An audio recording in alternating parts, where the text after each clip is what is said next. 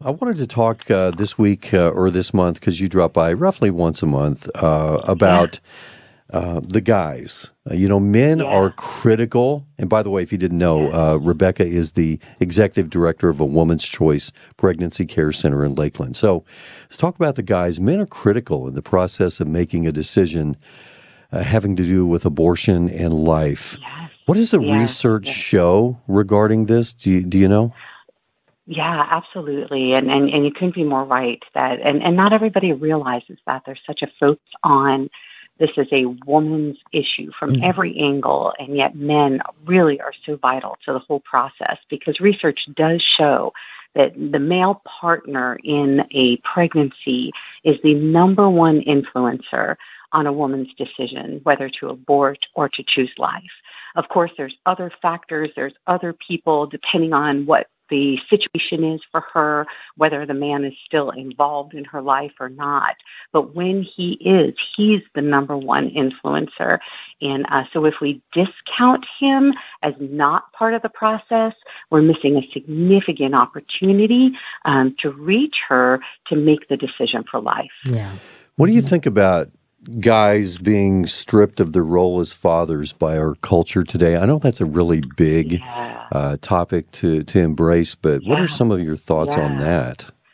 Yeah, no, I think that's so true. And I find it so sad. And I think it's something so obvious to all of us if we have eyes and ears in our culture, in the media, particularly on television and movies, just all around us.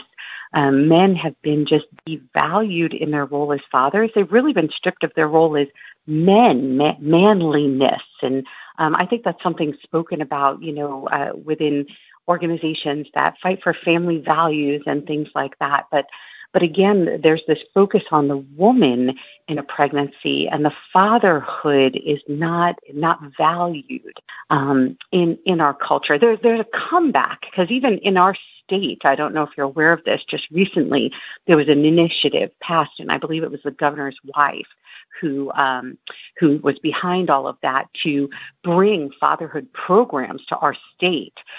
So that's just a blessing. And on a national level, there are organizations who fight to reinstill and teach fatherhood.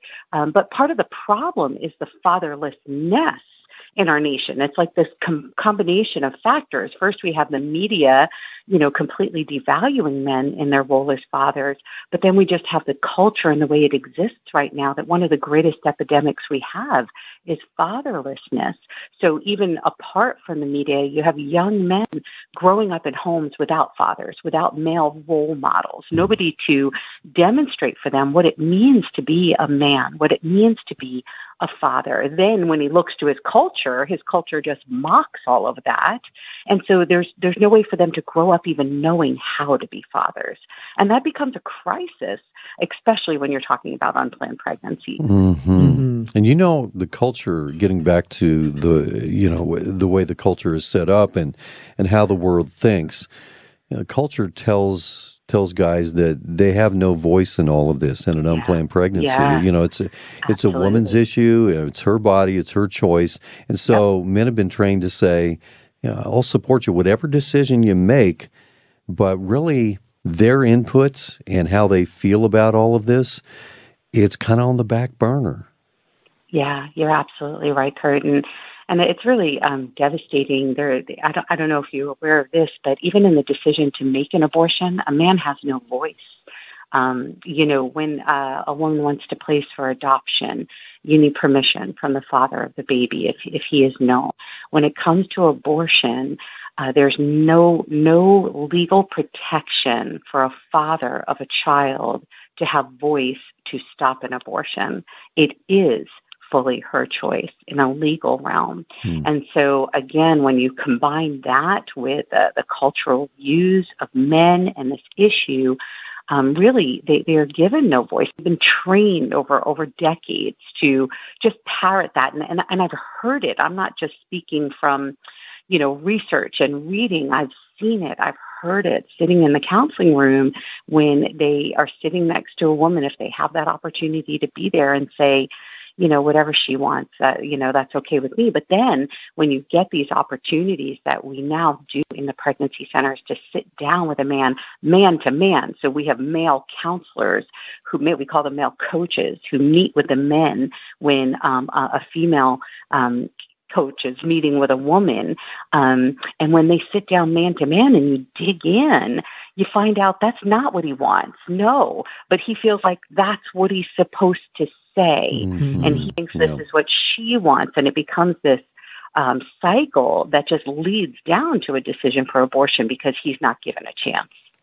Have you ever heard women say that if they had known that the guy wanted to keep the baby, that they would not have had an abortion? Yes. And I hate that. I hate the truth of that. I've heard it. I've seen it. There's so many things that I think validate what we do in the pregnancy center, and that's one of them. The other is when I hear a woman say, when she's in an ultrasound and she sees, or sometimes even when I'm giving tours to women who've just coming to visit the center and they see the ultrasound and they see the baby and they're post-abortive, I've heard more times than I can count, if I had only known what I'm seeing now, I never would have done it. And the same is true, that if she knew that he would have supported her. So again, it's this little cycle where she thinks we can't do this. He doesn't want to do this. And he thinks she doesn't want to do this. I need to support her, and they're not communicating and voices are not being heard. And so then it just leads, almost by default to a decision for abortion because nobody's really talking about what they really want. And so that's what the pregnancy center gives the opportunity for when we sit down with them face to face, when we give them a chance to know that they're being heard and it's safe to speak their heart and their mind and to help them work through it, then they get the chance to really act on what their heart wants. Is it hard to get the men involved with this? Like, maybe they take their girlfriend or, maybe it's even their wife, whatever the case may be, and they just drop them off there, maybe just sit in the car or something. They don't want to come in. Yeah, actually, that's exactly too often what happens. But we are seeing it change. We are seeing the shift. And one of the things that we have done as a pregnancy center, and I know many pregnancy centers that are doing this, what we've learned over time is that we have to be very intentional about it.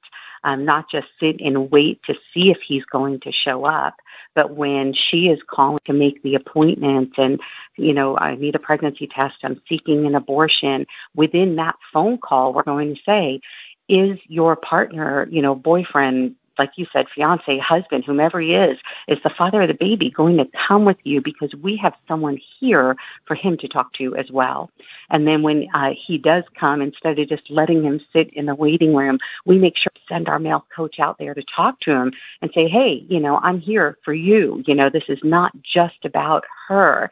And we even have a place within our center that's decorated, for lack of a better word, for men, so that when they walk into that space, they know that it's for them, that we are there for them. It has to be very intentional, and we've seen growth from that.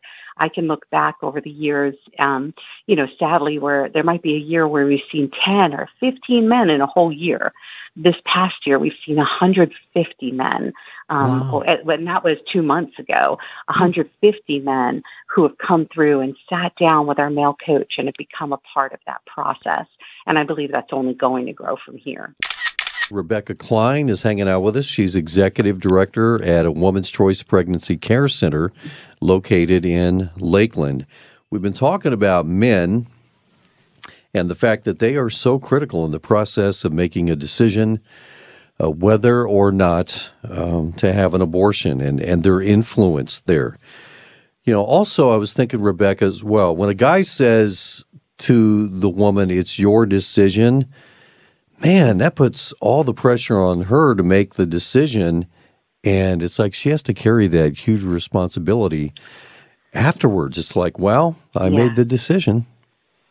Yeah, no, yes, that's true, and that's an unfortunate outcome that I know is not intended, Again, when we look at all those other factors, that we talked about before the break, that he's just kind of responding as he's been taught to do, or lack of teaching and how to respond. And so I don't believe he intends that, but that's what happens, that, when you say, whatever you want, it's okay.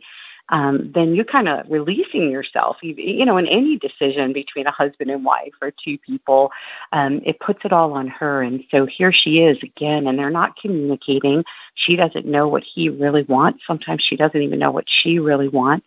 And then feels just pushed towards this idea of aborting because she knows she can't have this pregnancy.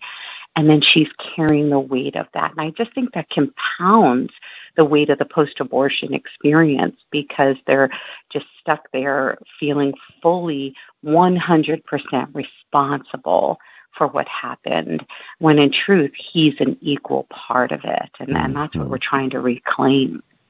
Many men silently suffer, I know, with post-abortive shame and regret. And I got to tell you, they need healing and hope just like the ladies do. They absolutely do. It's already, whether we're talking about women or men, it's a very difficult topic to address. It's very sensitive. It's very triggering to many people. It's something that really, that the Holy Spirit has to be working in a heart to draw them to that place to open themselves for healing, whether it's a woman or a man, which he can do, and he does do in amazing and beautiful ways. But it's not something you can just go, hey, you've had an abortion, come on, we'll fix you. It just doesn't work that way. But even more so for men, just in looking at the difference between the two genders, and, women tend to be more emotional and willing to get in touch with their feelings, where men, tend to be, I'm not saying they're not, in touch with feelings at all, but it's not, cultural and appropriate always for men to acknowledge what they're feeling inside. And so it is much more of a silent suffering. I think it goes for both of them, but I think more so for men, because one, they've been excluded from it. So they feel this pain, but it's almost like they can't take ownership of it because, he just said it's your decision, yet he knows that he's complicit with it somewhere deep, deep down inside. He knows he's lost a child. And I've heard men who have come to terms with it. I've heard men who've been through post-abortive healing say that just like women, every year that goes by, that at the anniversary or what would have been the birth date, they think about the child that they would have had. And so they're suffering the same way women are too. And that's another reason we need to reach them. I agree 100%. And something that we always discuss whenever you drop by is the fact that this is an everybody issue. There are many folks who love Jesus who have an abortion in their past. And this is something that is, I don't know, maybe you're listening here this morning and this is a very sensitive topic for you because you remember what happened with you, whether you're a man or a woman. And Rebecca, we always need to not only warn those in unplanned pregnancies right now that you be careful. You do have a choice. God will be there for you. But we also need to, it's that fine line that we walk. We also need to extend the grace of God and remind folks who have an abortion in their past that, it is not the unforgivable sin. And Jesus' blood is powerful enough to forgive even this.